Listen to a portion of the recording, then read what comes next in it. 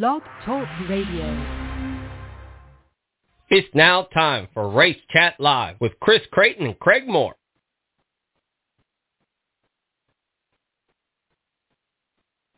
All right, fans, how the hell are you? It's another Monday night. Time for Race Chat Live. Glad to have each and every single one of you listening tonight. Hopefully you're checking us out on the podcast, on Apple Podcasts. We're on Google Podcasts. We are on Spotify. We are on iHeartRadio. You like the podcast world, you can find us without a problem. 110 Nation Sports Show, Race 5. So we're glad to be here, and should have a few buddies joining us here in just a second as we get ready to talk about this past weekend and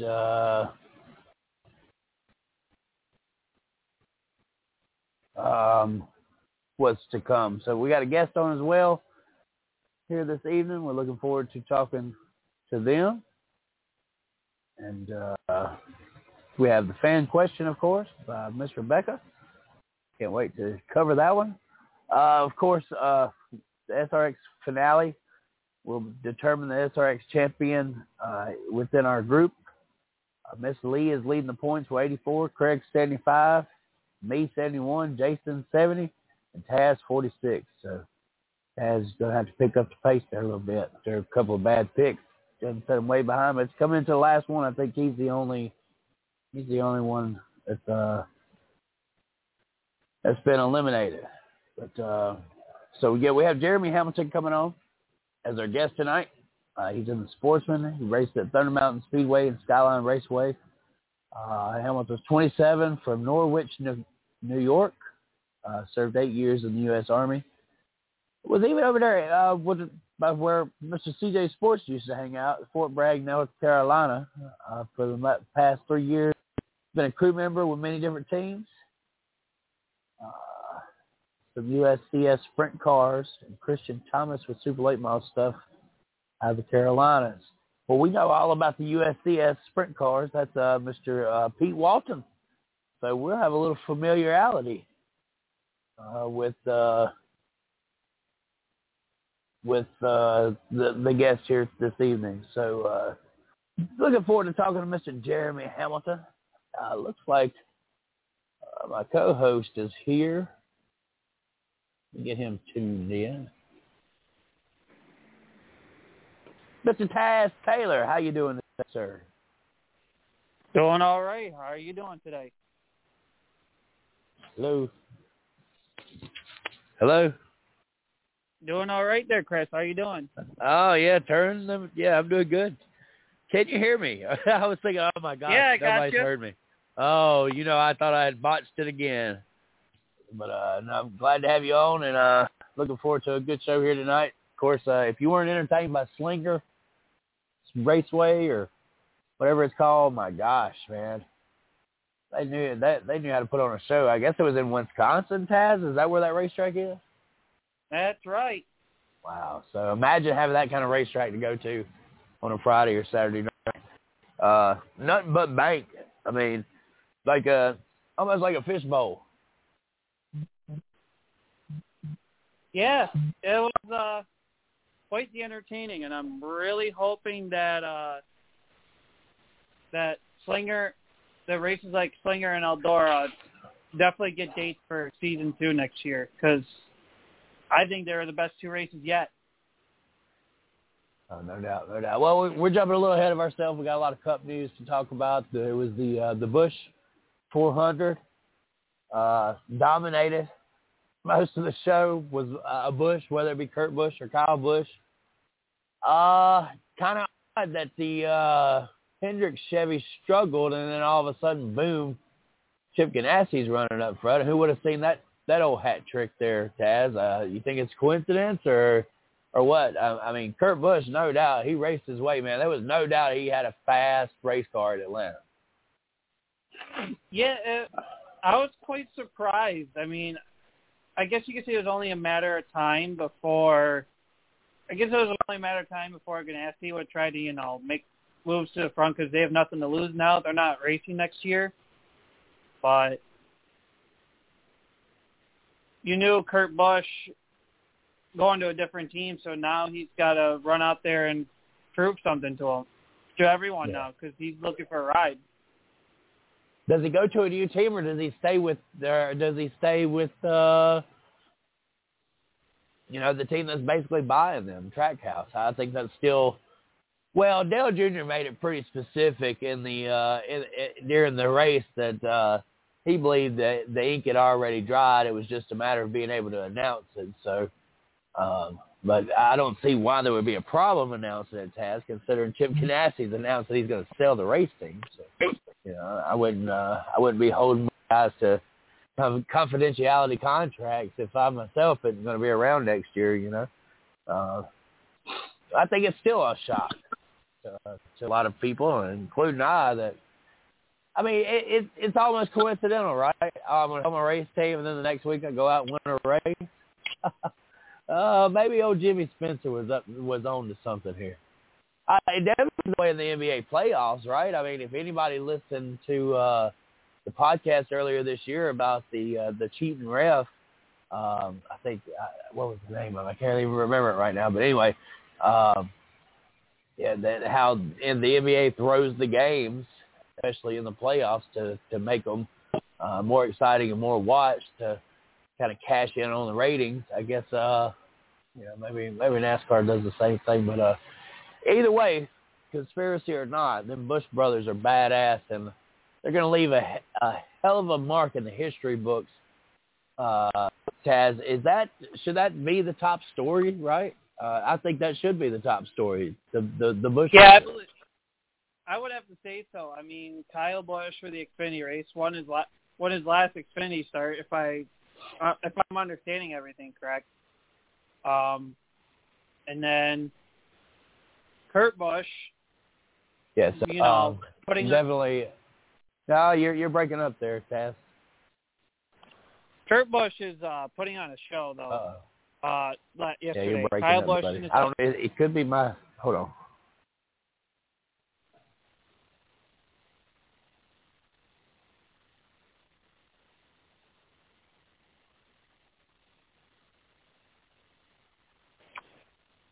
Are you there, Taz? Can you hear me? Yeah, I'm still here.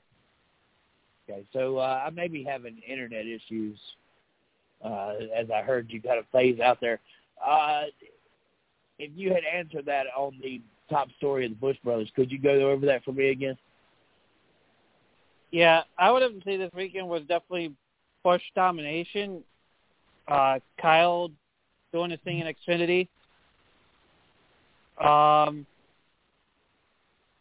So far from what we know, this is his last Xfinity race. But by what I've been seeing today, it sounds like this weekend was his last Xfinity start. Not sure. We'll see how that goes. Yeah, I definitely claim to think that it just makes that sponsorship have to ante up that much more money when the driver says, I'm not going to appear. So we know how that goes in the business world. Kind of makes it more valuable, right? Oh yeah, it does. And it just, the 54 car, that's what Kyle Busch was already driving part-time in Xfinity anyway.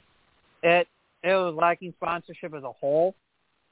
So, Kyle Busch sitting in it, not sitting in it, maybe could determine sponsorship for that car, but who knows? Will Kyle Busch be remembered better in the 18 or the 54?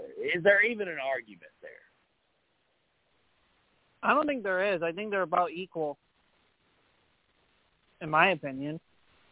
Look, the reason why he has the name Rowdy is because he took that Billy Ballou number 51 truck and just dominated the truck series there for a few years back in the early 2000s, or maybe even the late 2000s. It could be. 2000s, late 2000s, early 2010-ish or something to that effect. But let's see, we have, do we have Craig here? No? Yeah.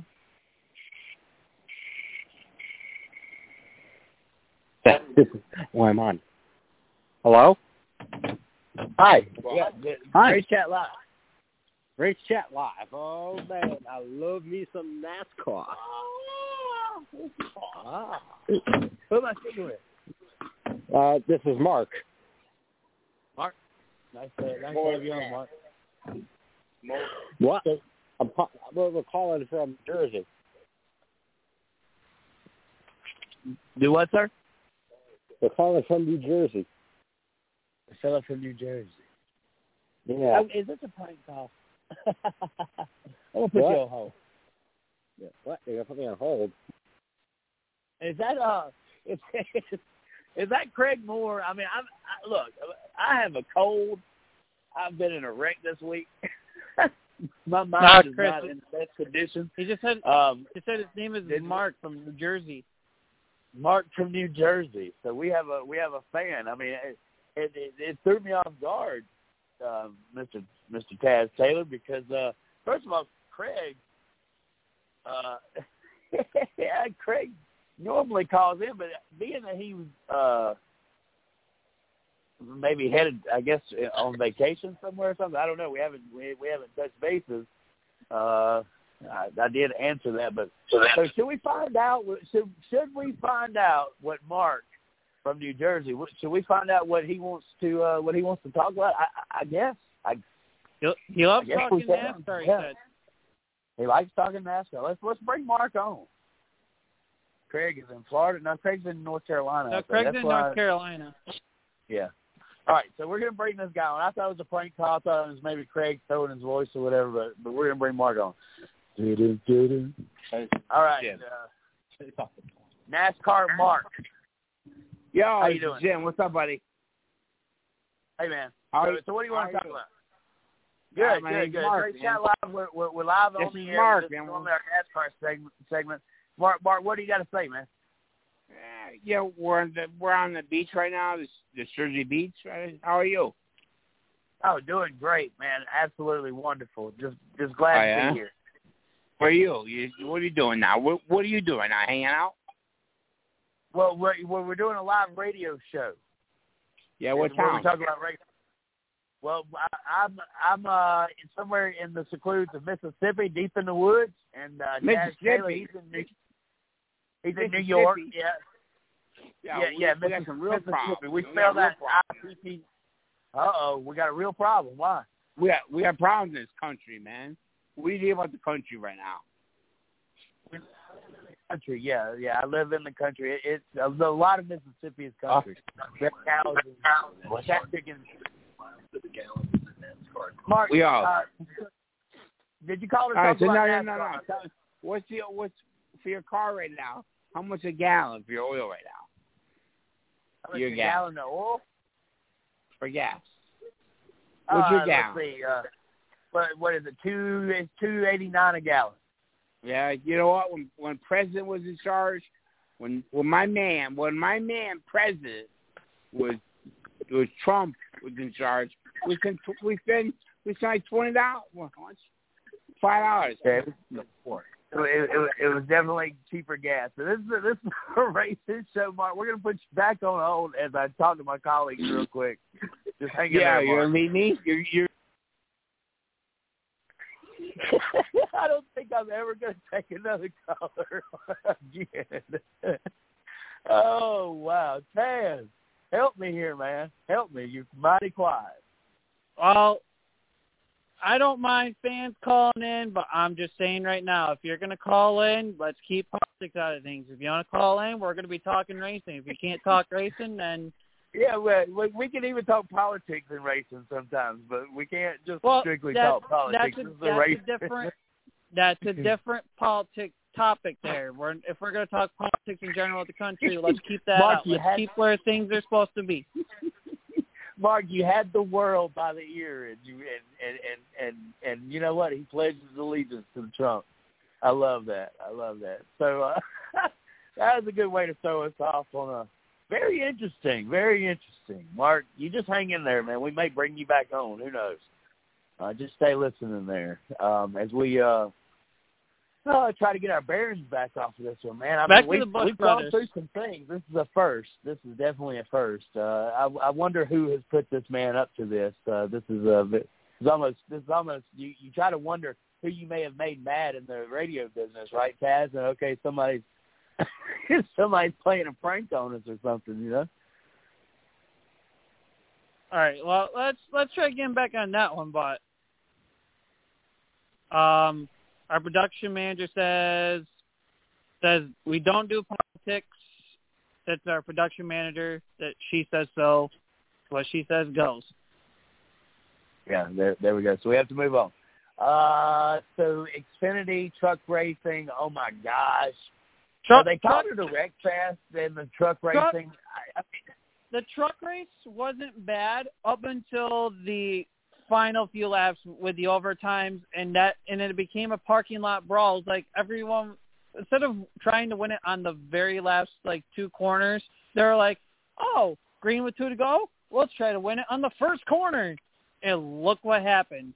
Every time it took 4 tries to get something done. Like, I get this is a truck series, and I get y'all want to win. We're getting close to the freaking playoffs. But, guys, regardless if you're close to the playoffs or it's the first race of the dang season, you don't win the damn race on the first corner with only 2 laps to go. You win the damn race on the last 2 corners of the last lap. Right. Yeah, I mean, at what point in time does NASCAR figure out that these trucks do not need windshields, and there's a thing in dirt racing called single file restart? Now, I do understand you put 43 trucks on a field and you try to do them single file. You probably run out of track there, so touche to NASCAR. But maybe we need 2 different groups. We have the lead cars firing in turn 4, and we have the lap-down cars firing in turn 2. How does that sound, Kaz? You think we got enough room to do that? It would depend on how many trucks are on the field. I'm not really sure. I just know that they're 2 bunched together, and obviously there is an issue with trying to start that many trucks in a race. I mean, you know, we're known for having a 3-wide 36-car field in the Street Stock Nationals, and you know, when you have that many cars together, you can only imagine what did actually happen this past year at the Street Stock Nationals. So I'm hoping that doesn't happen again. It didn't have anything to do with a 3-wide start. It just a whole lot of cars got bundled up in one wreck. So it was the big one at the Street Stock Nationals. But as we carry on, I thought it was a good race, man. I was very well entertained. People were saying NASCAR needs to go back to Iowa to the cornfield and stay out of Knoxville. NASCAR is trying to hurt the image of dirt racing. Man, at what point in time do you not just respect the fact that it is a little bit of entertainment here, right? And boring races are watching one truck pull away from everybody else and circling the field 15 times. Chris, I don't mean to cut you off. Are you talking about NASCAR or SRX? Because you just threw entertainment in there. Well, even in NASCAR, it should be entertainment, right? I think I'm going off of what Jimmy Spencer said. There's some things that are played. There's some things that are gotten away with. Even Dale Jr. admitted that he hoped his car that he won at the Daytona 400, the return to Daytona after his father got killed, that car was probably cheated up. He had no problem denying that. And you think NASCAR didn't know it? They allowed it, man. It's part of the game. We love talking about it. Look, it's not as flamboyant and flashy as WWE and all this other stuff. But we have to remember once again, they're there to sell tickets, of course. There's nothing better than watching the best race car driver in the world get 2 black flags in a race and come back and win it. Am I right or wrong, Taz? Well, when you put it like that, that's different. But, I mean, the truck race put on a show outside of the stinking overtimes where everyone's just sending it in turn 1 with 2 to go. I don't find entertainment in that. I just find it to be stupid. Well, you're busting my balls here, and I appreciate that. I need the little ball busting as I'm watching the home run derby. If you don't pick up the pun there, because these guys are busting these balls straight out of the damn park. But you know, I didn't mean to bring in that. I believe that of course there's entertainment. You wanted to compare it to the SRX series. I think that's been the big argument. That is it entertainment or is it racing? The one I tell you what I've seen this week, we could have started that off. It could have been the top story. SRX should have been the top story. Like we said, okay, the Bush Brothers 400, that was the top story. But what should have been the top story was how awesome Dan Slinger was. I mean, that was just, I mean, that had everything in it that you wanted. And Ernie Francis Jr., man, I mean, I can't wait to see him get his Xfinity or Truck Series debut, man. I think this kid's got some talent. Yeah, I know Lemonis wants him in a truck, and he's been interested about it, but the question is, when is that happening if it does? But you're not wrong. He's got the talent. The kid's 23 years old. He's a 7-time consecutive Trans Am champion. I mean, he's making records in Trans Am, and it's just like, dude, what other path are you going to go? I mean, SRX, I think, is a building block for you to go somewhere else. For sure. I didn't know if that was actually going to be a story behind the SRX series. When it first started, I never thought in a million years a bunch of old guys beating a bunch of old guys would open up some opportunity, but it's more like, duh, why didn't you think of that, you know? Because I guess I didn't think those young guys would actually have a chance to beat up on some of these older guys. Paul Tracy, man, we need a Netflix story on what's going on in Paul Tracy's race car. I mean, that guy is nuts. I will say this. I might go on a little bit of a rant here, and if I do, I apologize ahead of time. But the first incident he had with Deegan, he came down on her. Deegan was right there, and he came down. She held her line. The second time, it's a little hard to tell. Some people are saying she held her line. Some people are saying Tracy came down. And some people are saying, well, she dumped him. And I'm trying to see this frame by frame. But in some of the, like, frame by frame pictures people are showing, it looks like Deegan comes up a little bit, and Tracy meets her in the middle. So blaming somebody on that, I have no idea.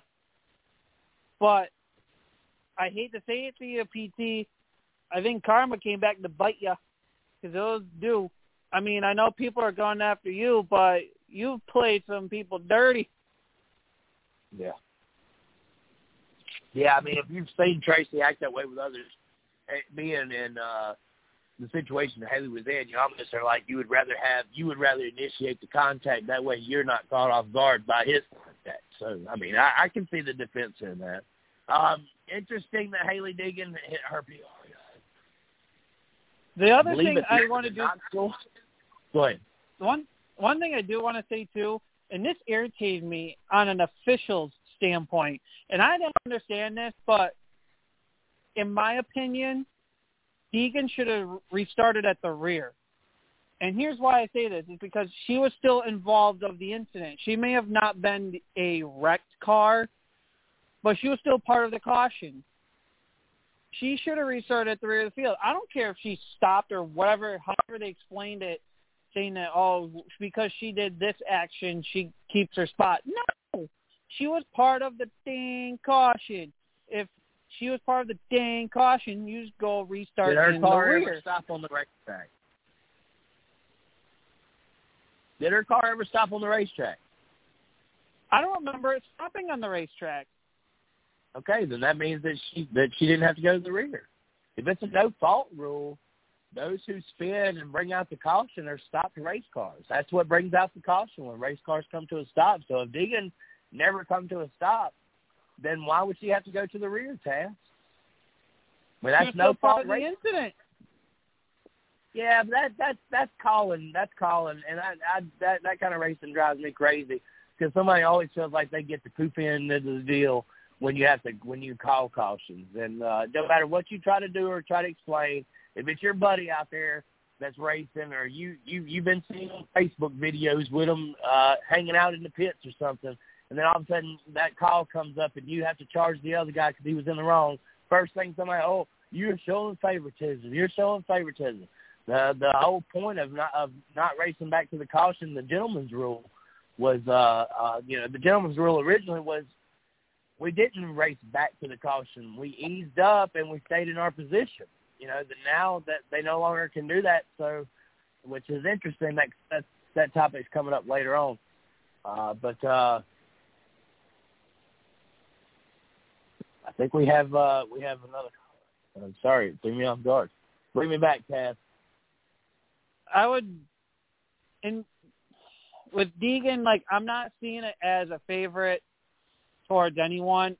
I kind of I've tried playing it down the middle, but I don't, like Miss Lee said, I don't think she stuffed him, but I feel like she came up a bit and Tracy came down, and they kind of they kind of met in the middle, and Tracy just took the worst end of it.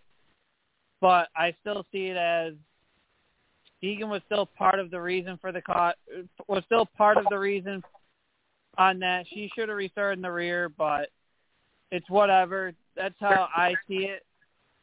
But other than that, the race was great.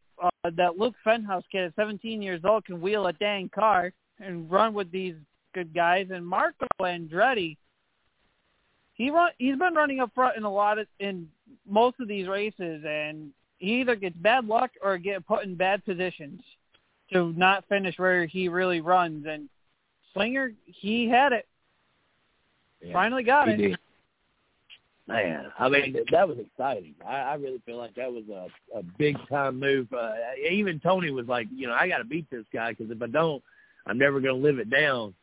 And, Marco Andretti, we've known that. And look, I couldn't believe when they showed the in-car camera how much he had the eyes of Mario. I thought that Michael looked much like Mario, but you see the eyes there, and I swear it reminded me of a young Mario. Typically, the time when he was piloting the Daytona 500 number 13 car, definitely some resemblance there within the family blood. Marco, does he deserve at his age a shot? I think Marco should just take it easy for now. I mean, he ran SRX to do something different anyway. That's why he didn't do IndyCar full-time this year.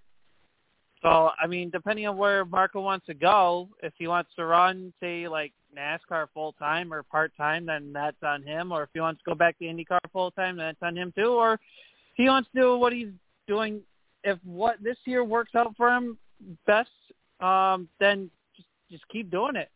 I don't see anything wrong with it. I think of how cool it would be to have three Andrettis in victory lane in NASCAR. How cool that would be. John Andretti, of course, the cousin of Marco Andretti. I believe, I'm not sure exactly how that bloodline is. But John Andretti and Mario Andretti both winners in NASCAR. To add Marco to that list, maybe, I know he can't go straight to Cup Daytona, but that would be the one that I'd want to see him give it a shot in, just like seeing Jimmy Johnson in the Indy 500 would be the only way that I would ever consider this run that Jimmy's having legit, if he runs the Indy 500. But, I'd like to see Marco given a shot, even at his age. I think that put him in a truck series. Who knows, man? Tony Stewart may create a damn truck series or something, team that gives these guys a shot as they prove themselves. I am very impressed with the SRX series, though, Taz. I think that it's when I see the numbers there, the 1.33 million, I think to myself, man, that's on average with just about any other sports show that comes on, a major sporting event. I think it just took time, and people need to grow on it for it to become what it is now. I think people were a little skeptical at first about it, but as each race went on and people started, tuning in, seeing what it is and stuff like that, they're learning about it and they're finding the entertainment. They're just finding something different about it and they're enjoying it. I mean, I was a fan of SRX since its first announcement on day one, because when I looked at it, 12 identically prepared cars. We're going to race on short tracks, mixture of asphalt and dirt. Keep a short schedule, 6 races. We're going to mix the young with the old and maybe throw in a couple of ringers. And I'm just like, this is IROC, but with a lot of twists that I think IROC was missing. Right. And I like the local guy coming in. I like having superstar ringers coming in to throw a twist on the full-timers, and I like the local ringers to kind of be like, hey, this is our track. You're invading my home. Let me show you a thing or two. There's 3 drivers that I've never heard of that I'll definitely now know because of this SRX series. And Frittenhouse is the one. The Colby kid is the other. What was the third one? I guess it's Ernie Swanson. The Swanson kid. That's right. Not counting that, I don't know how I've ever missed the Ernie, this Ernie kid. How he's that developed as a racer, and I've never even heard of the guy, especially somebody like I who follows all kinds of racing. I don't know how this guy's been under my radar. Yeah, I didn't know who Ernie Francis was, but at the same time, I didn't know anything of Trans Am. Never really followed it, to be honest with you, but I guess you could say now I know who this kid is. But I think if Miss Lee saying here, I know Ray said no added races, but still say they should expand. But I still say they should expand the season, not the number of cars. I would, I've been skeptical on keeping it 12, or do you expand to like maybe 14 or 16? I don't know. I'm not going to be against it if they expand the number of cars, but I'm in the middle. It just depends for me. But I like the 12 cars. I would like to see a couple more races, maybe if they were to add more races, at most 10, to be honest. No. I don't want the series to be insanely large, but I like the direction of where they're going. I like the mixture of asphalt and dirt short track racing. I would like to see how they're going to handle a road course race. I'm not sure how that would play out with their format, but I would like to see them try it out, see what happens. Worst case scenario, don't do it again. Right. I don't know. I'm not sure if I want to see an expansion. I think oversaturation becomes a problem. The reason why people watch NFL is because it's 16 games. You're not given very much time to miss one. Baseball has 162 games. Basketball has 82 games. The reason why NFL is more watched than all those above is because there's less games. The lesser the product, the more the demand, right? I would like to see it if it is expanded only by 2 in each one. I could be okay with 14 cars. I could be okay with 8 races. But anything over that, then you're going to have to add off weeks, and it could be scheduled. I love it that it could be the Summer Racers Classic. You know what I mean? Like this is what you get on and I would like to see a prime time instead of a Saturday as well. I'd like to see it on a Wednesday night. Because I love racing during the weekday. I don't know. I'm kind of liking this Saturday night type deal, but we'll see how that goes. But do we have our guest in, Chris? That's a big negative there, sir. So our guests have stood us up along with their co-host. So I don't know what's going on around here, but we're going to keep on jiving and keep this All thing right, rolling. well, And I love we that, mentioned I love I got a guy like Taz that's hung out here with me. So Taz, what's next? well, I'm going to finish off with one more thing with SRX before we give our picks for the season finale here. We mentioned the local ringers like Fenhouse, who had to race the Slinger Nationals and win it in order to get that ride, which I think that's kind of cool in my opinion. Doug Colby, I mean, the guy's a 6-time champion in the Wheel and Modified Tour, and for the Bristol race with GMS this summer or this spring or fall. Fall actually. I don't even know what season I'm in apparently. And then I would like to see Cody Swanson again, but at IRP if they were to go back there. But I mean, he did well at Eldora, but he wanted to be the local ringer for IRP, but he understood why he was selected for Eldora when we found out Bobby Santos was the IRP local guy. But I just would like to see him be an IRP, see what he had against these guys. Would he fare better than Bobby Santos? Who knows? But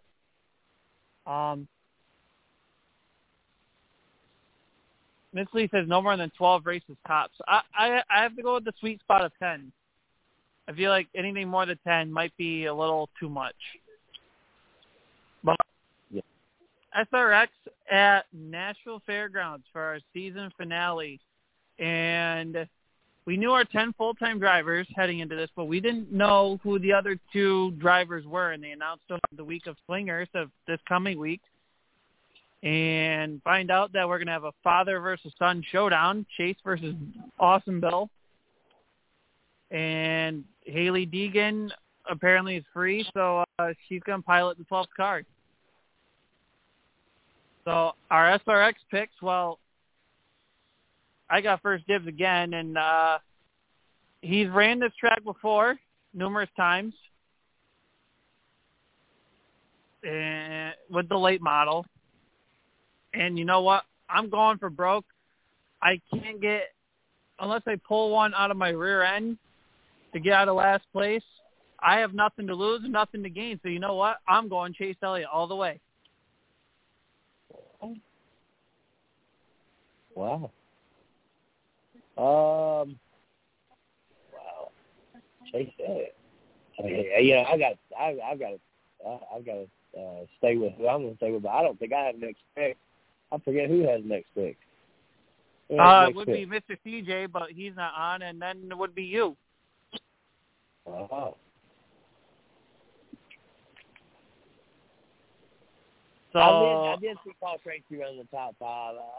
I would go for broke and go with Tracy, but that would be just absolutely crazy and moronic. I believe if I did that, I think I'd be. You're in the point next title time hunt. Everyone's in the point title hunt except for me. So you got to make your kick very well here. Yeah. I've got to go with Tony Stewart because he's going to win the championship. That's for sure. All right, then Craig would be next, but I don't see him on. So Miss Lee, you get dibs on your pick. Stewart and Chase Elliott are off the table, so this will be interesting to see. She's going Ernie. Not a bad one. I like it. No doubt. Thank you. So, we've got a couple of week break coming ahead here. I guess NASCAR decided to shut down for the Tokyo Olympics, and we won't be racing from, I believe it's our last weekend, and we won't come back until August 8th. I've never seen a 2-week off break in NASCAR other than, of course, COVID. What do you think? Is that a good move, or is that a not too shabby move? It might be a good move in a sense. It gives the drivers and the crews a little bit of a break.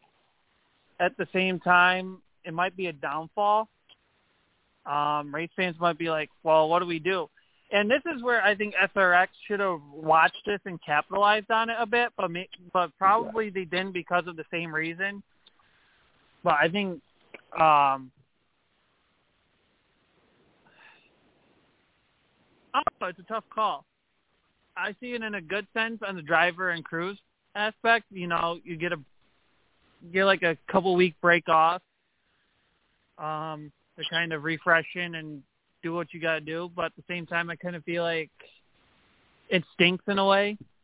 Because for people that are maybe into racing but not into the Olympics, are kind of like, what do we really do? I mean, you can watch old races, but it's really not the same.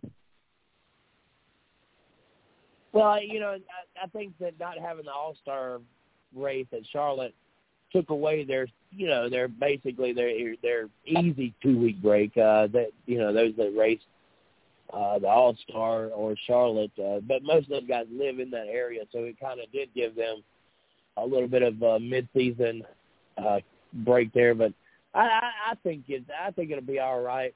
It does give a couple weeks for people to do some other things.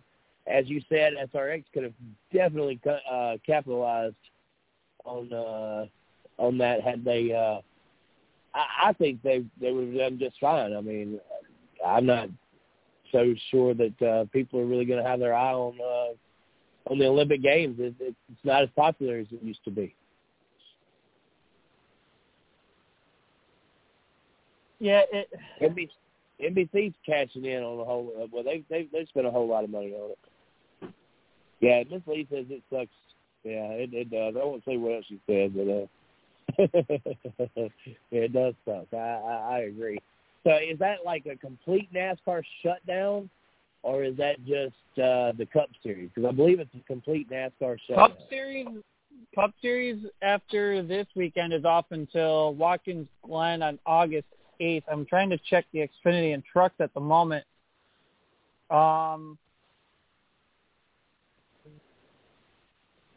Let's see.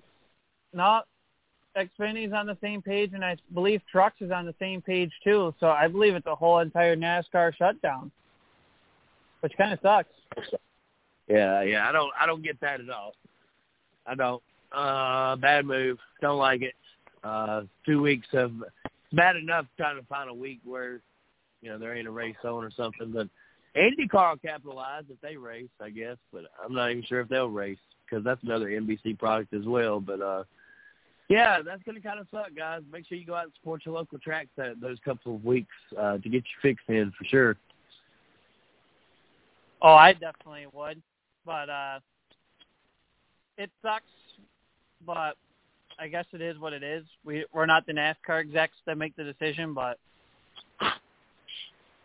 Wheel & Mods still run, I believe. Says maybe ARCA too, but we'll check their schedules and maybe what those series got. I know the Modifieds can put on a show if you watch a good one. And I'm saying that from experience watching the SK Modified All-Star race the same day as the SRX opener, but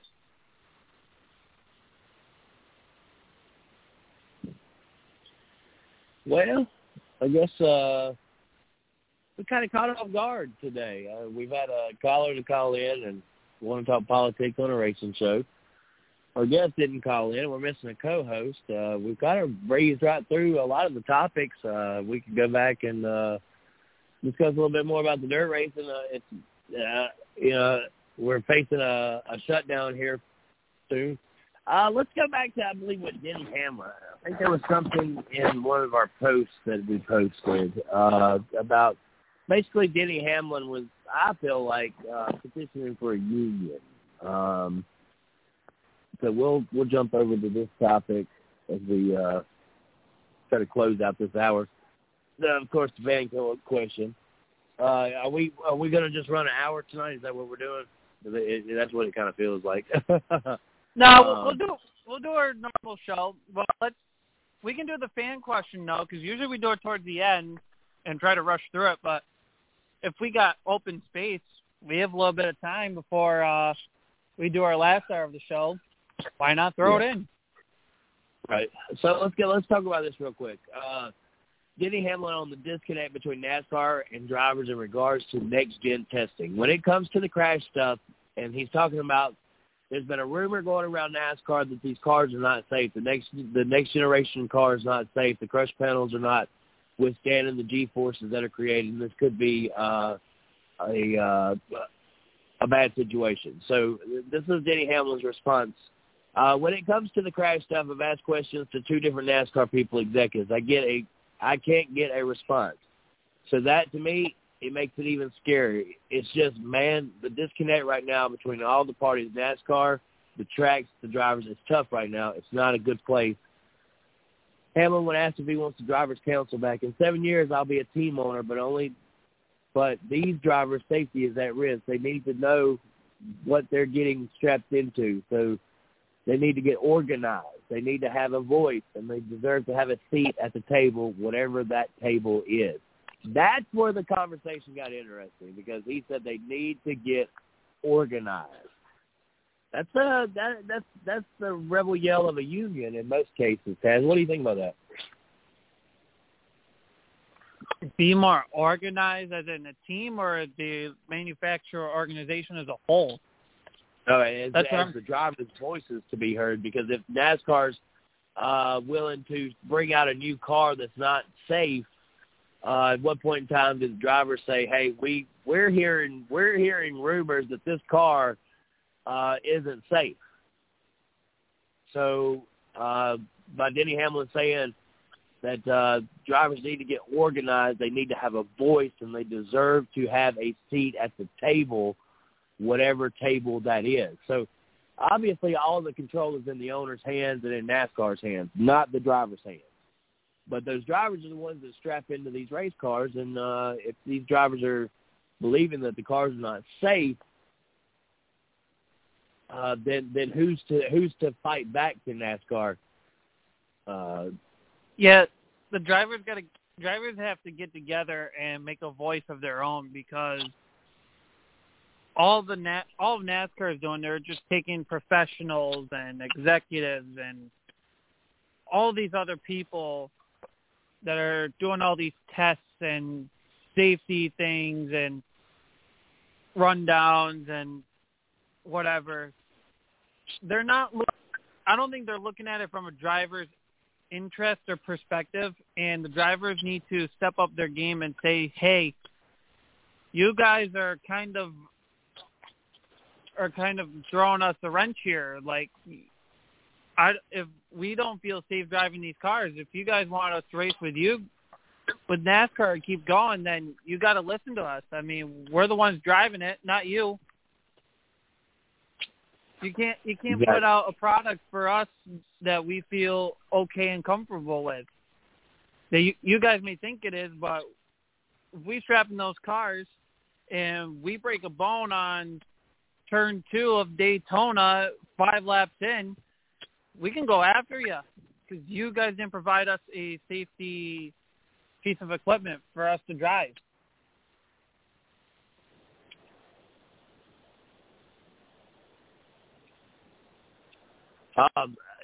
I agree totally with what you just said, Taz. I was looking through some news as I was trying to extend the topics here. I did run across something that I believe is breaking news. We don't have a breaking news sound theme. I think we'll have to download one of those. We're a little bit behind the times here at Race Chat Live. But are you ready for some breaking news? What's that? The USAC Racing. Breaking news. Welcome back to NASCAR Cup Series champ Chase Elliott, who returns to the USAC NOS Energy Drink National Midget Racing this week, Tuesday, July 13th. USAC Tuesday Night Thunder at Red Dirt Raceway, July 13th. And Wednesday, July 14th at the Chad McDaniel Memorial at Solomon Valley Raceway in Bailo, Kansas. Wow. So Chase Elliott's going to run 2 USAC midget races, the SRX Series, and then the NASCAR Cup Series at New Hampshire this week. He's traveling. Sounds like he's trying to mimic his teammate over there, huh? I mean, I guess so. And if he wants to become a better driver, I guess he's going to have to learn how to drive different cars during downtime. I remember we used to have a thing where we said shots fired, and I believe every bit. In my heart, that was a shot fired at Chase Elliott, because we know Kyle Larson. We can all agree, right? Kyle Larson is a better driver than Chase Elliott. Oh, as of right now, down straight, but in my opinion, I still would like to see Kyle Larson, Chase Elliott, both from racing IROC, SRX, whatever you want to call it, whatever series, identically prepared cars, put them on the same track, no adjustments made, send them for 5 laps. Just send it for 5 laps. Whoever wins is king of the hill. There you go. Grudge match. That's right. Old black flag race. Some folks anything wouldn't know goes. what that is. Hell yeah. Anything goes. Right on. Miss Lee had a great suggestion. However, we go ahead and do the fan question. I don't see any problem with that as we bounce and skip across the board here. Let's see. So Miss Rebecca has given us a question each week for the last few weeks, and she sent us a new one. Do you want me to read the question, Taz? I'll read it, then you give your intake on it. See what you go from there. It says, hope your weekend got better as it went along and you're okay. For Monday, for the Camping World Truck Series race in Knoxville, they were talking about a wave-around procedure. Not thinking this is just the drivers being friendly. Can you explain what it is? As always, thank you for your time. Miss Rebecca, of course. What I kind of suggested earlier. Used to be in racing, you would race back to the caution, but safety come into play. There was a gentleman's agreement that you would not race back to the caution, and then that gentleman's agreement kind of started to dissipate. People were no longer willing to basically lay out of it when they crossed the line. We've seen a lot of guys that were a lap down shooting. So what it is those guys that are already a lap down that have been passed by the leader, they were given a chance to race the racer. Well, back in the old day, what we would do is we would start those cars actually on the pole side, on the right side. But when we went to double file restarts and basically do it the way that we do it now, there was still a need for basically the lucky dog, so that racer did not have to race his way to the caution flag. And eventually what they did was they said, okay, we're going to have what they call a wave around. So if those cars were anywhere within the back half of the pack, they were a lap down, they get to wave. They were not a lap down yet. Am I right? Right. Are they a lap down or they're not a lap down? Because I believe that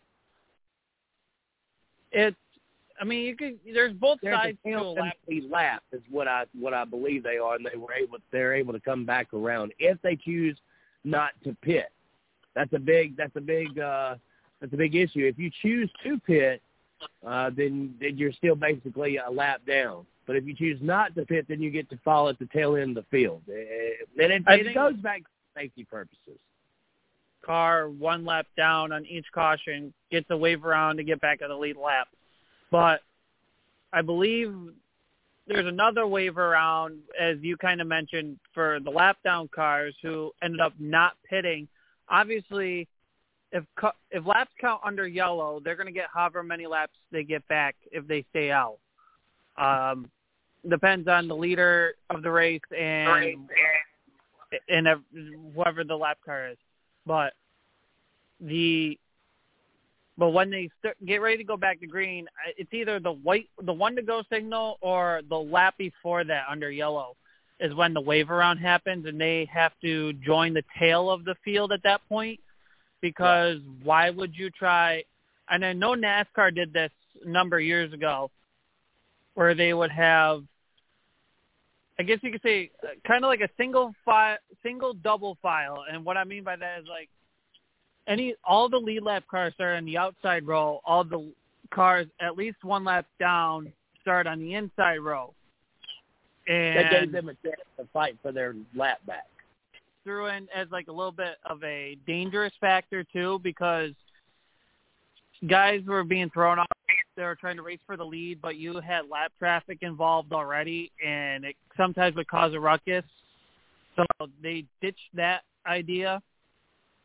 So now they decide, well, if there's any lap cars that that didn't go down pit road, there's a wave round for you to join the tail of the field. And you stayed that many number of laps down, and it is what it is. But and there is a difference in the way dirt racing is called and the way the asphalt or NASCAR is called.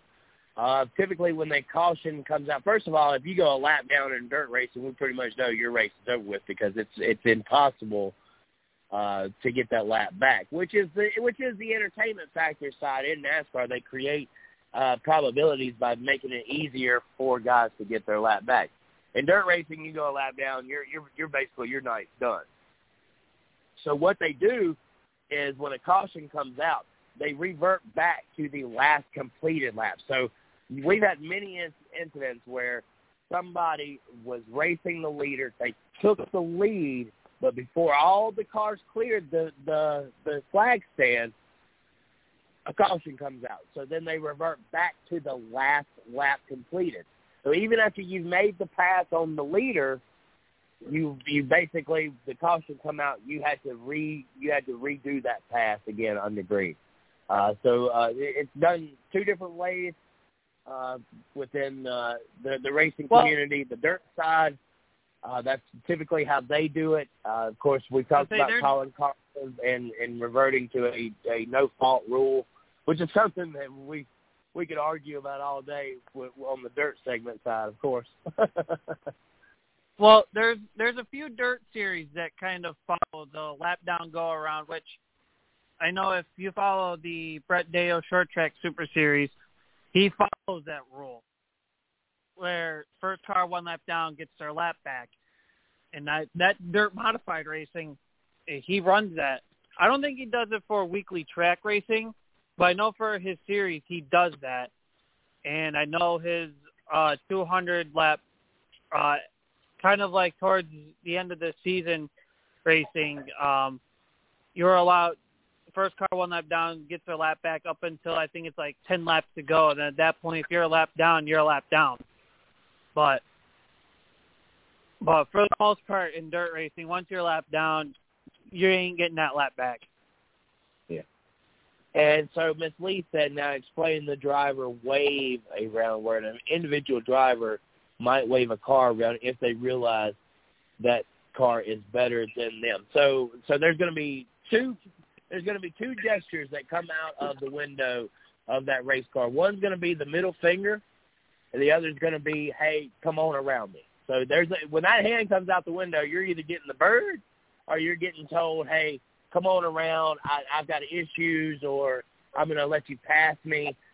So that's kind of a courtesy call there. But like I said, when the hand comes out the window, most of the time in a racing purpose, you're either catching the bird, or you're being told, hey, you're faster than me, come on around. Which I've seen a lot of cars that understand where they race at, and they don't want to be a problem. They enjoy racing. They can't keep up with the field, so they're very courteous to that.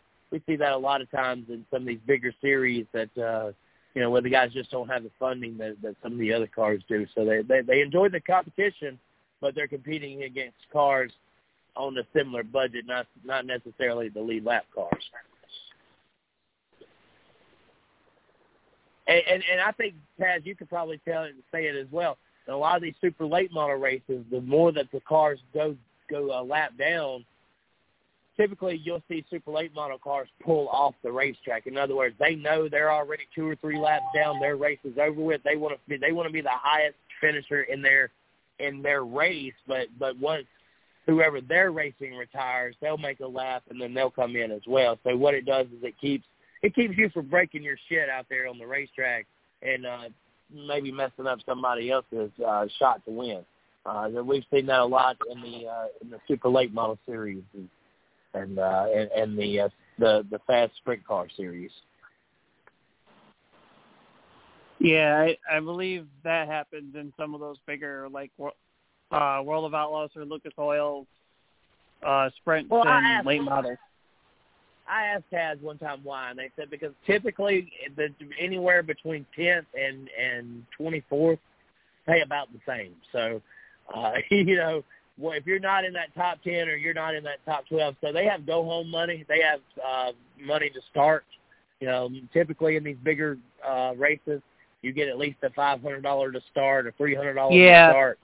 And so, that's basically paying 15th through 24th for sure, is that $500 or $300 to start. So, if there's no money to gain, then why tear up your crap? Or, we've seen Scott Bloomquist so many times. He'll come out, he'll put out a lap, and the car's not been cooperating with him all night. He's been smeared in the back. He'll take one lap, and then he'll pull it in. Well, that's because Scott's not going to go out there and tear up a good race car when he just missed it. It wasn't on. It wasn't hitting on everything that he thought it could. So, a very interesting question by Miss Rebecca. I swear it's created a whole new dynamic to our show. This time, I think we've talked about it a little bit longer than what we would normally give it. So, great job on the production manager, Miss Lee, on bringing that topic up earlier in the segment. Well, I don't know if they cleared things up or made it more confusing. Oh, my goodness gracious! I've had a rough week. I'm so sorry. If I messed that up, I'm terribly sorry. Well, you want a kind of a quick commercial break, and then we'll get into our local segment at the top. Since we're at the top of our second hour here. Well, good to me, buddy.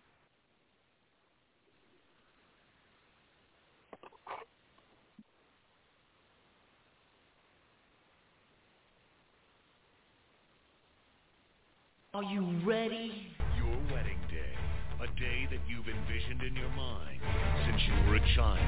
And now that it's becoming a reality, don't risk your once-in-a-lifetime event to a once-in-a-while amateur you found on Craigslist. The entertainment you choose for your special day can either make or break your celebration. You can never redo your wedding. But you can avoid a costly mistake by hiring a true professional. We make every wedding unforgettable. When what you need is more than music, what you want is more to music. That's M-O-O-R-E 2 M-U-S-I-C. More to music. Find More to Music on Facebook. M-O-O-R-E 2 M-U-S-I-C. Also, MoreToMusic.com. More to Music specializes in weddings, anniversaries, parties of all kinds, including the one in your backyard where you want some karaoke for all your friends. More to Music. Owner-operator Craig Moore can be found on Facebook right now. More to Music. M-O-O-R-E, the number 2, M-U-S-I-C. More to Music. More to Music. By the way, it's never too early to plan your event. Plus, check out MoreToMusic.com. Find out how you could win $500 in Karaoke Idol. MoreToMusic.com. More to Music. All of Craig Moore's services offered are available on his webpage, MoreToMusic.com. M-O-O-R-E, the number 2, M-U-S-I-C.com. MoreToMusic.com. When what you want is more than music, what you need is more to music. MoreToMusic.com. All right, folks. That is Craig Moore's business, More to Music. Unfortunately, Craig is not with us tonight. Hopefully he'll be back with us next week as we get ready for a local segment of the show here, the second hour of our show, that is. And I usually kick things off with things going on up here in the Northeast side of things. no short track Super Series racing action, but there's 2 local track highlights I can go over. We got Friday night action at Utica Rome Speedway, Saturday night action at Fonda Speedway, and then I'll be going over the Moore Tire Group stuff and what to possibly preview for this weekend. So without further ado, let's get right into Utica Rome Speedway action with the modified 30 laps of distance for Friday night weekly racing action. And we go green off turn number 4. Tim Main and Brian Gleason lead them down the front straightaway in the turns 1 and 2. Paquetti looking to go 5th to 3rd in one shot and go 3 wide for 3rd, 4th, and 5th. Rocky Warner on the outside, Marshall Hurd in the middle. Andy Paquetti down low. Paquetti shoots like a rocket. He'll take over spot number 2 off quarter number 4. Brian Gleason leads lap number 1. Paquetti in 2nd. Now moving forward, the 2 laps complete. Shepard rockets the outside. He gets around the 58M of Marshall Hurd into turn number 3. He'll focus on the 4 of the Wild Child. Andy Paquetti, he'll take over position number 2. Slide job off corner number 4. Shepard up to position number 2. Paquetti trying to hold off Marshall Hurd, and we go yellow for a couple cars getting together in turn number 4. Green flag is back go. 3 laps in. Shepard on the outside, and he'll get by Gleason off turn number 2. See you later, says Matt Shepard. Gleason back to spot number 2. Paquetti back to 3rd. And here comes Dave Marcuccioli in the M1 machine. Further on back, he's working his way inside the top 10, looking to crack into the top 5.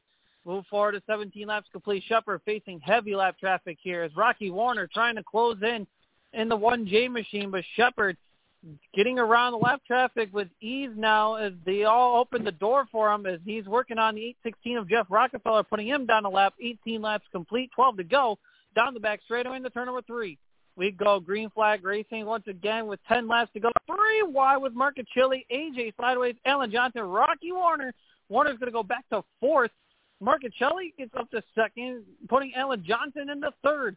Shepard still leads the way, but Alan Johnson to the inside of Dave Marcuccioli to 3 and 4, and he's going to try to take over the 2nd spot. Too close to call by a tire. It's actually going to be Dave Marcuccioli, but white flag waves, and here's the checkers. Off turn number 4, Matt Shepard picks up the win at Utica Rome Speedway over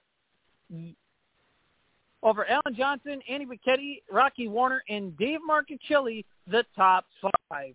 Move over to Fonda Speedway 1 night later. It's Jessica Friesen and Jamike Stoll leading them to green off corner number 4. And Jessica Friesen will lead the field into turns 1 and 2. Bobby Varon to the inside of Jamike Stoll looking for 2nd. Stoll has it off turn number 2. 3 wide with Dave Constantino, Pep Karate, and David Schilling as Pep Karate goes backwards while the other 2 move forward. And leading lap number 1 is going to be Jay-Z, Jessica Friesen. And moving forward to 4 laps complete. Here comes her husband, Stuart Friesen. He's going to rock it through the field. He's going to try to make it 3 wide, but can't quite make it stick, but he finds a way around. He's going to look to the outside of Jamike Stoll. That's for position number 4 or 5, I believe that is. And he's going to get to the outside. He takes over the spot away from Jamike Stoll and works his way forward with 6 laps complete now.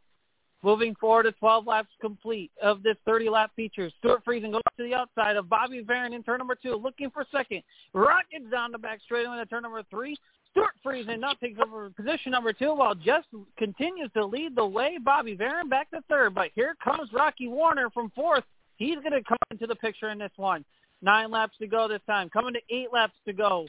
Stuart Friesen on the inside, off corner number 4. Jessica on the outside. Still side by side in turns 1 and 2. 8 laps to go. Jessica Friesen on the outside. Stuart takes over the race lead down the back straightaway off corner number 2.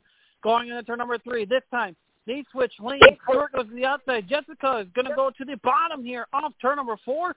Going to look for 7 laps to go. Stuart holds her off, and they're dead even at the line. Jessica Friesen goes to the dive bomb on the bottom in turns 1 and 2. With 7 laps to go, GZ returns to the race lead. Down the back straightaway, Stuart Friesen going to try to take a peek to the bottom in turn number 3. He's not going to get to make a run because Jessica gets some momentum on the outside. And she holds off Stuart Friesen. Here with 6 laps to go. And here we go, 4 laps to go. They're still battling up, but here comes Rocky Warner going to try to shake things up. Going to try to see if he can spoil the Friesen party. Down the back straightaway, 4 laps to go. Friesen, Stu that is, looks to the inside of Jessica. Jessica holds him off. Rocky Warner's going to look to the outside of Stuart Friesen into turn 3 and 4. Jessica's going to lead him down with 3 laps to go. Stuart on the bottom in second. Rocky Warner still knocking on the door for third. Jessica trying to hold off. Still through turns 1 and 2 with 3 laps to go. Jessica's still on the outside. Stuart's trying to work the bottom lane here. Stuart can't get anything done in the bottom because Jessica's holding him off, but Rocky Warner's going to try to take his peek to the outside of Stuart Friesen once again for the second position. Still holds him off turn number 4. 2 laps to go this time. And they are coming up to lap traffic. Jessica Friesen still holding on. Stuart gets a good run to the inside, but Jessica gets the better run down the back straightaway into turns 3 and 4. Side by side, Jessica and Stu. It's a Friesen 1-2 right now. And they're coming to the white flag, working around the lap car. Jessica Friesen holding off Stu and going to use the lap car as a pick. Down in the turn number 2, final time, Jessica Friesen looking for the feature win here at Fonda Speedway. And using the lap car as a pick, as I said earlier, through 3 and 4, Jessica Friesen holds up for her husband, Stuart Friesen, and Rocky Warner to pick up the feature win at Fonda Speedway. Moving over to the Mower Tire Group, we had the Gamblin Modified Twin 25 features for them that featured a wild card redraw. And how that worked was they ran one heat race to determine the lineup for the first feature, and then the top 3 from the first feature would have to redraw their starting spot for the second feature, and it was, the Stieg, because the driver name could not be mentioned due to certain reasons. So Stieg won both of the Mower Mod features and picked up the TNT Designs feature sweep $25 bonus. Aaron Rakowski picked up the Adult Predator feature win and over Ava Rakowski and Tanner Bean. And it was J.L. Rakowski over Tears Rakowski in the novice class as well. Next up for the Mower Tire Group will be not this coming Saturday, but next Saturday. And once again from Dodge City Speedway. And then this coming Saturday will be the second round of the New York Champ Kart Series over at Turkey Trot Raceway. And after looking to improve the kart count over there, after a pretty good, decent showing for the first race at Dodge City Speedway a few weeks ago, and looking to build that momentum for race number 2. And also short track Super Series Cajun region for you Southern folks down there. Head on out to Chatham Speedway as the series heads to Chatham Speedway this weekend. Speaking of Chatham Speedway, we're hoping so far it's still a go, but in case something happens, we'll let you know ahead of time. But we are looking at Mr. Brandon Hightower. He'll talk about his news over with Chatham Speedway next Monday. And we'll talk about business of what he had going on beginning of 2021, his plans currently now, and what he's got going on over at Chatham Speedway. But that's my news for the local segment, and we'll turn things over to you, Chris, and if we have Artie and Jared on, we'll get them thrown in as well. Yeah, so we raced this weekend at the House of Hooks, and Cook, a driver out of Salem, Alabama, picked up $1,000 to win Mississippi State Championship Challenge Series Super Late Model race. Really did it in dominant fashion. There was some exchanging between the Rigmans and Dalton early in the race. But once Dalton really got the lead, he stretched it out. Good for him. Kid who at the Fall Classic said he spent his top 3 and, couldn't believe that he was in the race, much less finished in the top third of the Fall Classic 100. So congratulations to Dalton Cook as we try to get more stats pulled up here. Let's see. We'll give you the top three real quick on those races. So the top three, I believe, the Super Late Model, Cook was the winner, Chad Thrash second, Michael Arnold out of Hattiesburg, Mississippi, finished third in the featured. And let's go to the Dirt Late Model side, Crate Racing USA, Dirt Late Models, feature finish. Chris McElhaney won over Rodney Wing. Rodney Wing was driving a backup car from Chris McElhaney. Casey Haney, a hot hand in that Capital race car. He finished third. So Capital race cars, I tell you what, they are a dominant race car. Of course, Tim Dees, Jamie Boland, top five. Tim Dees has been on a heck of a run. Noteworthy. We hope Mr. Larry Murphy's doing a lot better. He hit the wall wide open. Very scary moment. Basically, the car just kind of on him and went sailing into the wall near the flag stand, about wide open. Mr. Larry's kind of an older driver. Been around for a long time, put many laps down out there at the House of Hook. His stepson and wife helped run Why Not Motorsports Park, Rodney and Miss Peggy. So that's the results from Crate Racing USA Dirt Late Models. Let's go to the Sportsman Late Models. In feature time, Cody Ratcliffe, Tommy Shannon's grandson, put on a hell of a show.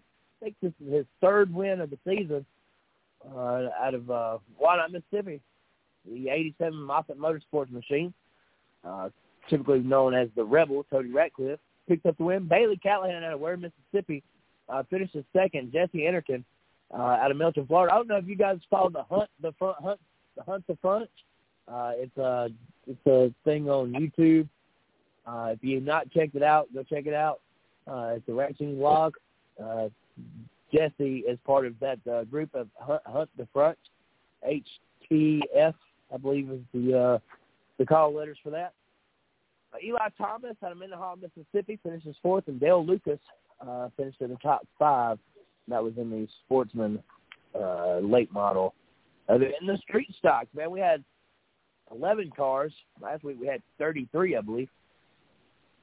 But Lee Ray turned up the oven. He picked up the win. A young kid that I've never seen race before. I've known their family, Glenn Sheedy and Shelby Sheedy. This is, I believe, the youngest brother out of French Camp, Mississippi, Riley Sheedy in the G4. He finished in second. And Daniel Lacoste out of Theriot, Louisiana, in the 91 machine. He finished third. Matt Byron fourth, and Wesley Green out of Duck Hill, Mississippi, finished fifth. We'll scoot on over to the factory stock race. Man, oh man, you could not stop him. The Mean Green, Alan Green machine, Magnum Trucking, Linden, Alabama's very own Christopher Reeves put Superman on the front of that race car because Chris has been dominant all this year. He's not won every race, but man, you take a couple of mechanical issues and a couple of second-place runs, and you can basically see that Chris has been one of the dominant factory stock cars all year. A great run by a young gun. I'm not so quick on calling him a young gun. His family has a lot of history in racing. His grandfather, Larry Murphy, was the one I was telling you about that hit the wall pretty hard earlier in the late model event. His father, Wayne Murphy, also a late model driver, a Crate Racing USA late model driver. Trey come out and finished second place in the factory stock, I believe, for his career best finish. Trevor Yates, a former winner out of Brandon, Mississippi, he finishes third. Joey Shirley in the X car finished fourth, and Blake McNeil in the Project X machine, the number 3 out of Waynesboro, Mississippi, he finishes in the top 5. We'll scoot on over to the Hot Shots. Only 2 cars showed up for that event. Blake Hatfield, I don't know how he did it. He busted his left front. And this is front-wheel drive race cars. So he busted his left front, jacked it all out. He was still able to hold on Zach Mosley, which I'm not going to say anything. I mean, Zach drove his heart out in that race car and tried to catch Blake Hatfield, but Hatfield had the hat trick. He won again in his return back to the racetrack. Blake Hatfield, the 00, found himself back in victory lane. once again. So we had the modified. You know, it was a good race, 9 entries. It wasn't as exciting as last week when we had the X2C car of Travis Marsh jump on the top side. Still a great race. A very young gun. I will put young gun on this kid because he's gone out and proved himself with a couple of wins already. Chase Holland out of Socia, Mississippi. He went to that top side. I guess he watched some video or watched how Travis did it last week. He mimicked it this week. And young kid out of Socia, Mississippi, Chase Holland picks up the win, tuxedo and all. Greg Hollinsworth, 100 Service Center, High Sawdust Machine, 008. Greg Hollinsworth finished second. Joe Phillips out of Jay, Florida. New paint scheme for Joe Phillips. I almost didn't recognize him. Most of the time I see him in an orange car. He was in a blue car, but the typical 27J. Also, Travis Marsh finished fourth out of McHenry, Mississippi. And Cameron Williams, after coming off a second-place finish last week, rounds out your top 5 there. Jay Lusenberg, notable, had a really good run going, whipped it around, leading the race. Might have changed the outcome there altogether. But we're off next weekend. We've done a 3-week swing, and it's been crazy. We got the Street Stock Nationals coming up August 11th through the 14th. They have put a cap on the entries, 144 cars apiece of street stocks and factory stocks, and no more than 288 cars will be registered. Basically, this is for safety purposes, but definitely it's an ear ringer there when you realize you got that many street stock and factory stock Pure Street cars that are going to be racing each other. It's an all stock car madness race. It's finally everything that I dreamed it to be one day, and it is an all stock car event. No late models, no modified. This event is going to be 288 cars, all battling for superiority. You don't forget who wins the Street Stock Nationals, whether it be the Factory Stock Pure Street Challenge race or the 3-wide event for the Crate Racing USA Mississippi Street Stock Series Street Stock. So looking forward to that. As I said, August 11th through the 14th, of course. We have a race coming up in 2 weeks, the weekly racing event. It will be the last time this year that we see our weekly racing event. As we roll into August, we have one race planned there, and then, of course, we don't come back until October for the Fall Classic. So basically, all of our guys, your season ends next week, except unless you drive a street stock or factory stock car. So very odd that we closed out the season in July. I'm not too sure that I like that idea, but hey, when I buy a racetrack and have my money to pay in the purses, then by God, I can make those kind of decisions. Just my own personal. I wish that we raced a little bit longer, but it's basically around the South.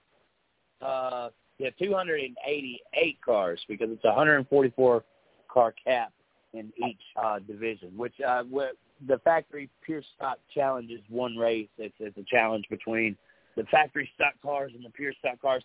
Basically, you can run your track rules, and we put you out there. We give you a chance to race. Never have we seen one dominant rule the weekend. We've had different winners from different style of cars, I think, ever since the inception of this race, adding it to the Street Stock National. So it is a crazy and interesting event. We've battled in years past bringing all the other classes in. Sometimes we were starting modified races when the sun come up the next morning. The 24 hours of the Street Stock Nationals is what it turned into for a couple of years as we were racing into the early morning hours, watching the sun come up as we roll out the modifieds onto the racetrack. So I tell you what, if you've not been racing when the sun comes up, guys, you just don't know what that's like. It's it's a tiring experience, but it's also one that you'll always remember.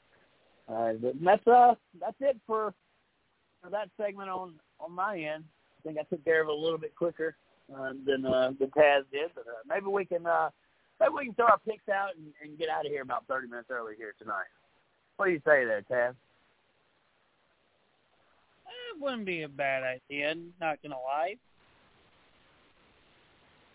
We're at New Hampshire this week. Yeah, we are. Any kind of new good news? I guess we're running restrictor plates again, right? Oh, don't get me started with Atlanta on the reconfiguration. Yeah. Oh my gosh, right. So I guess the only thing I can comment on is why asphalt it, throw some concrete down on that joker. Let's really I don't know. I don't know. If you have to pave racetracks, it's just a guarantee. It has to happen. Last week it was drivers want to race on something that's not entertaining to the fans. Blah blah blah. I don't know what I have to say about the reconfiguration. I think for 4 extra degrees, the bank is not really going to change much of anything. I think cutting the corners off a little bit. What they're trying to do is they're trying to take away that low side dominant side. It seems like the car that stays on the bottom there can pretty much dominate the whole race. But you just tighten those corners a little bit more. No Artie and no Jared. And they're probably really tired from their show, man. They're kicking our ass in viewership, that's for sure. It's been a great addition to the 110 Nation Sports family. It's nice to see that when you go through your stats and stuff, it's nice to see that humongous mountain that has been climbing with the addition of the Southern Dirt Track Report to the 110 Nation Sports Blog Talk Radio Network family. So they didn't call in. I'll touch bases with them. And so let's go into our picks. What series are actually racing this weekend, Taz? Is it just I believe it's Cup Xfinity because unfortunately for the trucks, Knoxville is the only race they had in July. Let me get times here. Oh, yes, here we go. Saturday, July 17th at 12:45 p.m. Eastern is the Whelen Modified Tour for the Whelen 100, only on Track Pass. NASCAR Xfinity Series at 3 p.m. Eastern for the Ambetter Get Vaccinated 200 on NBC Sports Network, NBC Sports Streaming Service, PRN Radio, and TSN 3, I believe it is. And then Sunday, July 18th, 3 p.m. Eastern, is the Cup Series Foxwood Resort Casino 301 on NBC Sports Network, NBC Sports Streaming Service, PRN, and the main TSN broadcast. Flat track racing is where we're going. All right. So Xfinity and Cup are the ones racing this. Michael Annett is being subbed this week. Do what? Michael Annett is being subbed this week, and he's being subbed by Josh Berry. Right, and he's been given the waiver by NASCAR, so he's still able to compete for the playoff system as well. So not sure really what's going on over there with Annett. Has there really been a story about that? I mean, what's going on with Michael Annett? I don't know. This is the first time I'm hearing of Josh Berry taking over for him this week. I was like, wait a minute, what? What did I miss? He was replaced this weekend by somebody. I can't remember who. So that was Miss Rebecca replying next. She actually missed the same question tonight. I'm sorry, Miss Rebecca. Hopefully you'll listen to us on the replay and you'll get that. But Chaz, where were we? Talking about the Annett situation. Yeah, the Annett situation. Yeah, somebody subbed for him. I believe it's Austin Dillon comes to mind. Austin Dillon subbed for him past weekend. So not sure what's going on there. Maybe Miss Lee. Oh, fractured femur. Arca. Okay, so Arca at Berlin Saturday night on Track Pass, but she said he had a fractured femur, so that puts him out of competition. So was that a race-related incident? I'm not sure. But it's good to see Josh Berry, man. I love me some Josh Berry. Glad to have him in the cockpit for an extra race. The Xfinity Series has definitely been the more exciting series so far this year. I do say most of the time I'm on the truck race side, saying the truck races are the most exciting this year. Xfinity's just been wow. I mean, like almost every race I've enjoyed. Yeah. They're picking on Daniel Hemrick. The picking on Daniel Hemrick is wow. Like rub it in the guy's face that he's 0 for 182. You know? Yeah, unfortunately. But he's knocking I did find an entry list. Okay. I did find entry list for Xfinity and Cup. 41 entries for Xfinity, but because there's no qualifying, they have to put 40 cars in based on whatever wacko formula they got going on over there. But there, according to Bob Pockris, we're looking at the 13 MBM car of Chad Fincham not going to be making the show. But Josh Berry in the Junior Motorsports 1 car. See, we got Colby. We already knew about him. Jordan Anderson piloting his own car this week in the 31. Spencer Boyd in the Mean 52. Christopher Bell in the JGR 54. TJ McLaughlin in the Hattori 61. Bailey Curry in the 74. Jesse Little, Josh Williams, Riley Herbst, Mason Massey, Tommy Joe Martins, Patrick Emmerling in the Our Motorsports 23. Godovic in the 26, and J.J. Yaley in the 17. Then for the Cup Series, I just lost it. There it is. 37 cars entering the show. So everyone qualifies. Piloting his own car in the 78, Justin Haley in the Spire 77, Smith Lee in the Rick Ware 53, Cody Ware in the Rick Ware Petty Ware 51. And I think that's it for the notables on that one. But everyone qualifies for the Cup race. There's only 37 entered. 41 have entered for the Xfinity, but the 13 MBM car will not qualify for the show.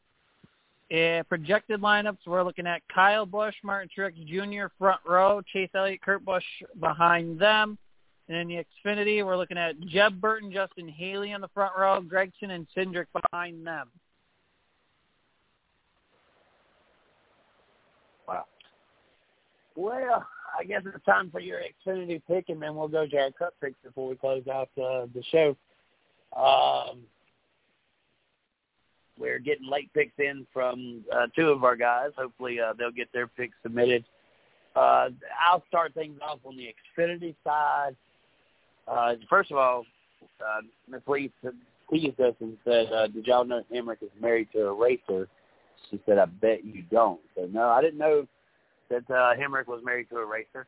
I did, since we're talking about that real quick, I did see that Ryan Newman caught a lot of flack because he's dating a 20-year-old. You know, if we should even have a response about that. Kenzie Ruston had her own NASCAR career going at one point, coming up in the feeder series. So very interesting. It's been wide open in the Xfinity, and it's been so hard to pick out one specific driver that just stands out above. Austin Cindric, I think, is probably the favorite coming in the championship. But Ty Gibbs, I don't know if he's racing this weekend. He would be he would have been in the 54. Who is in the 54? Christopher Bell. Okay, Christopher Bell. Wow, that's one that you almost want to pick. But it doesn't seem like, unless your name is Kyle Busch, you don't have much of a chance in the Xfinity Series because the Xfinity drivers are more experienced at the cars, which kind of takes away the advantage, I believe, that the Cup drivers had for so long racing that series, was that they had a lot of seat time and could practice and knew how to zone in the car a lot better than these guys. So I would pick Christopher Bell, but I'm not. You know what? This is another opportunity created for Josh Berry, and it's at a short track. That's what Josh Berry is, a short track driver. So I'm not gonna fall off too hard. I don't believe it this thing, but I'm going for Josh Berry. You're going Josh Berry. All right. Well, my pick, Miss Lee kind of said his name. I had to actually look up Xfinity stats for New Hampshire because I didn't know who to pick. I had certain guys on my radar, but I didn't know who to pick. But I think I'm going to feel comfortable with this one. I'm going with the 54 Gibbs Christopher Bell for 2 at New Hampshire. So you're going for Christopher Bell. I'm going Christopher Bell on this one. See, I'm nervous now. Definitely because I don't want you guys to be able to come. I don't want you guys to be able to go above my pick because then that means I'm losing ground. But it's wide open still. So Christopher Bell, not a bad pick there. It was definitely a second choice of mine. So I can't be too upset that you chose somebody that I had my eye set on as well the moment I heard that he was in the race. Last run, 2019, was when Christopher Bell won there. So interesting stat there about Christopher Bell. So, Miss Lee, who do you pick? Who you got? Miss Lee, waiting on Miss Lee's Xfinity pick. Of course, Cup Series. I don't want to take the Cup Series first pick. I want to see what's on the table and who you guys pick. Definitely, I think if you pick a Ford, you're crazy. There's obviously a disadvantage. I watched the race from Atlanta. Briscoe's racing the Xfinity race? Briscoe? Let me double check that. Struggle at short tracks, so I definitely wouldn't be picking one of those. I didn't think he was. That's me clearing my nose as I'm suffering a summer cold. I believe the conspiracy has started. That no, Briscoe's not. Okay. No, Bell won the 19 Xfinity race. Yeah. Yeah, we got that. We're waiting for your pick. You threw us off with your pick for Xfinity. Yeah, what's your pick for Xfinity, Miss Lee? We saw you're going Chase Briscoe, and I was like, wait a minute, he's in the race? I missed this one. Briscoe's not a bad pick though on the Cup side if you really look at it.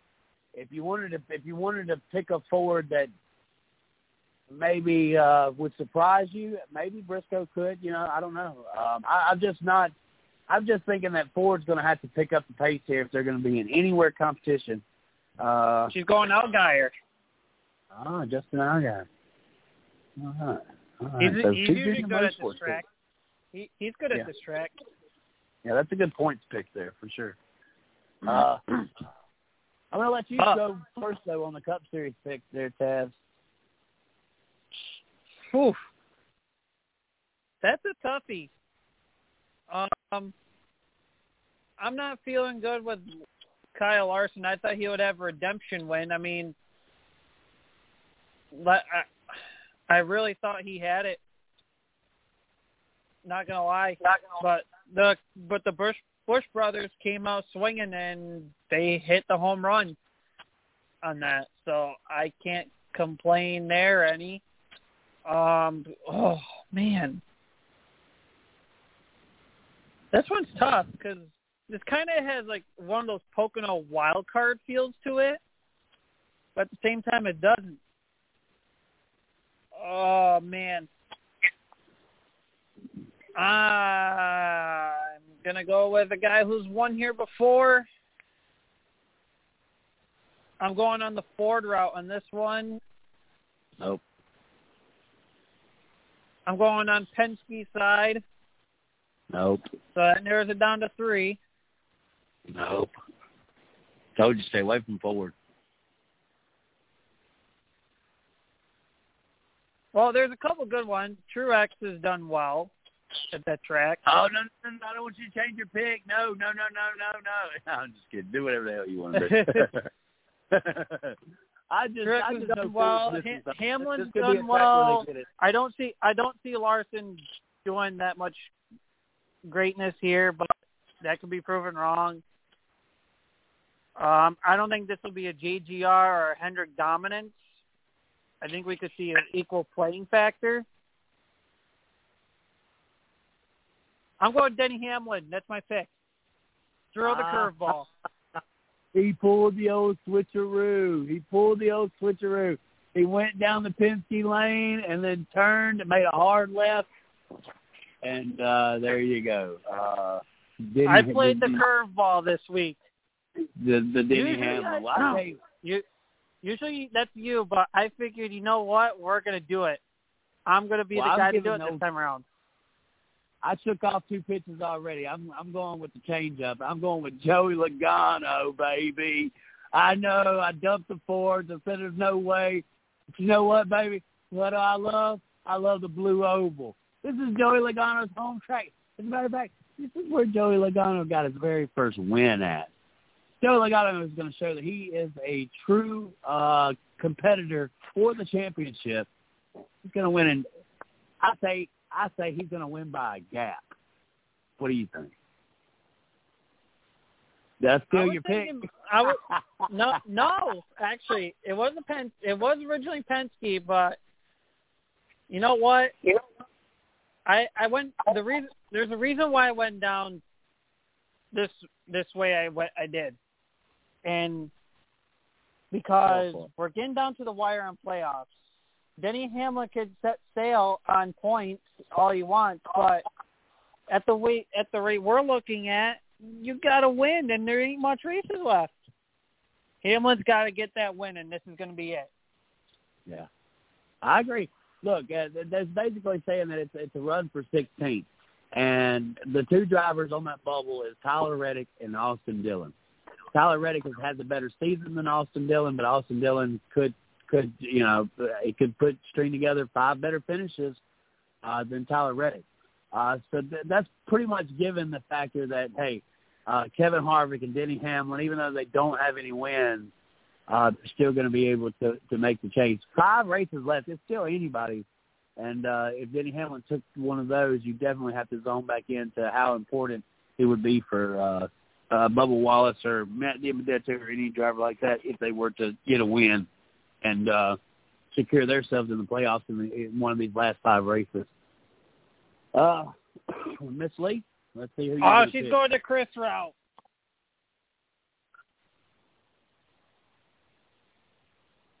TK won last year. Harv and MTX top 5 last year as well as Hamster. I'd take Harv, but he has disappointed me. I'm going with Logano. Oh! She goes Giggles.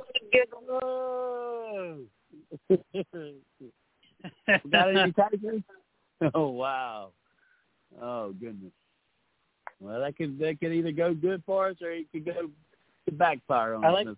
I like how she kept the nickname of Hamlin over there using the hamster. Yeah, the hamster. Danny Hamster. Oh. Well, Ray fans, we want to thank y'all for listening to the show. We're actually going to get out of here about 15 minutes early here tonight, so not too early, but we still completed a good show. And I want to thank Taz Taylor for being here and giving me somebody to talk to on Race Chat Live. I want to thank Miss Lee, our production manager, for keeping us on our toes and giving us stats when we need them. So I want to thank Mr. CJ Sports, the fearless leader of the 110 Nation family. Looking forward to having his show back on the network on August 9th. He said he will bring is the date he's bringing his show back on. Congratulations on your future wedding here, buddy. I'm surprised that he didn't bring old Craig Moore over to do the DJing service. I wonder what the bid is on that, but maybe we can create a GoFundMe account or something like that and get Craig over there to DJ Mr. CJ Sports' wedding to the beautiful Brandy. I mean, she's definitely a beautiful young lady. She's pretty lucky. I got a beautiful wife as well, though, so I'm not jealous. Want to tell everybody to check out the 110nationsports.com website. Race Chat Live on Spotify, iHeartRadio, Apple Tunes, Google Tunes, Google Podcasts, I should say, iTunes, all the other important and popular podcast sites. Make sure that you share the show and like the show.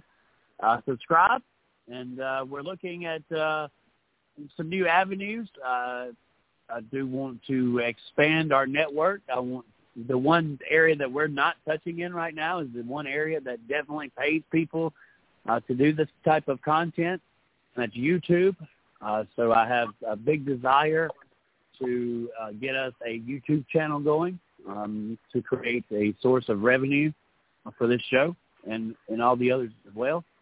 So we'll be working on that and trying to figure out and brainstorm out what's the best way to create our next outlet and capitalize on that. So looking forward to giving more details on that. Taz, what about that kind of information at the end of the show, right? Yeah, right? Yeah, wow. Okay, way to tell me now, right? But no, we want to thank you guys for listening. Of course, same bat time, same bat place. You can find us next Monday night. Brandon Hightower. I don't believe Brandon Hightower is going to stand us up. I think he'll be on for sure. We've had him on a couple of times before already. Definitely a personality and a show grabber for sure. Can't wait to talk about the super. What is it? Brandon right now is coming on, but he said if something comes up, he'll let me or one of us know. But Brandon should be on next week. He'll be talking about Chatham Speedway and what he's got going on over there, because there's some little news flashing around between him and Chatham Speedway as of lately. Plus, he owns his own dirt modified car that somebody else drives now that he originally drove to begin 2021. But we'll talk about that when he comes on next week. And, of course, Chatham Speedway with, of course, the Short Track Super Series Cajun region, as Chris was trying to say. But, yeah, this has been Short Track Super Series. This has been Short Track Super Series. Wow, this has been great. This has been Race Chat Live on Blog Talk Radio. Make sure you tune up back in, same that time, same that place. And I hope you all have a good night. But this has been the Caution Flag Radio. Chris Creighton, I'm Tasmanian Devil. Flaggers, Taz Taylor saying good night. Thank you, folks, for listening.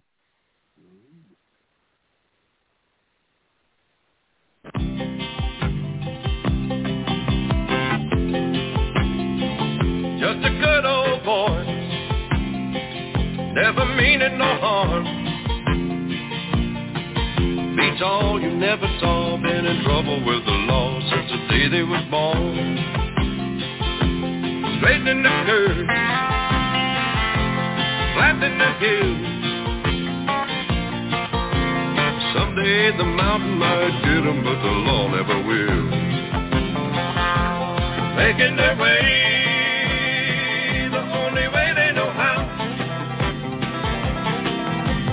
that's just a little bit more than the law will allow.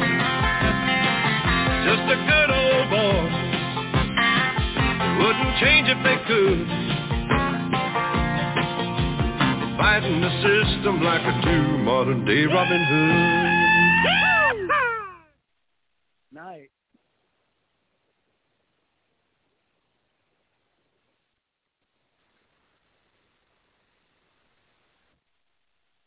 Hello, it is Ryan, and we could all use an extra bright spot in our day, couldn't we? Just to make up for things like sitting in traffic, doing the dishes, counting your steps, all the mundane stuff. That is why I'm such a big fan of Chumba Casino. Chumba Casino has all your favorite social casino-style games that you can play for free anytime, anywhere with daily bonuses. That should brighten your day a little. Actually, a lot. So sign up now at ChumbaCasino.com. That's ChumbaCasino.com. No purchase necessary. VGW Group. Void where prohibited by law. See terms and conditions. 18+.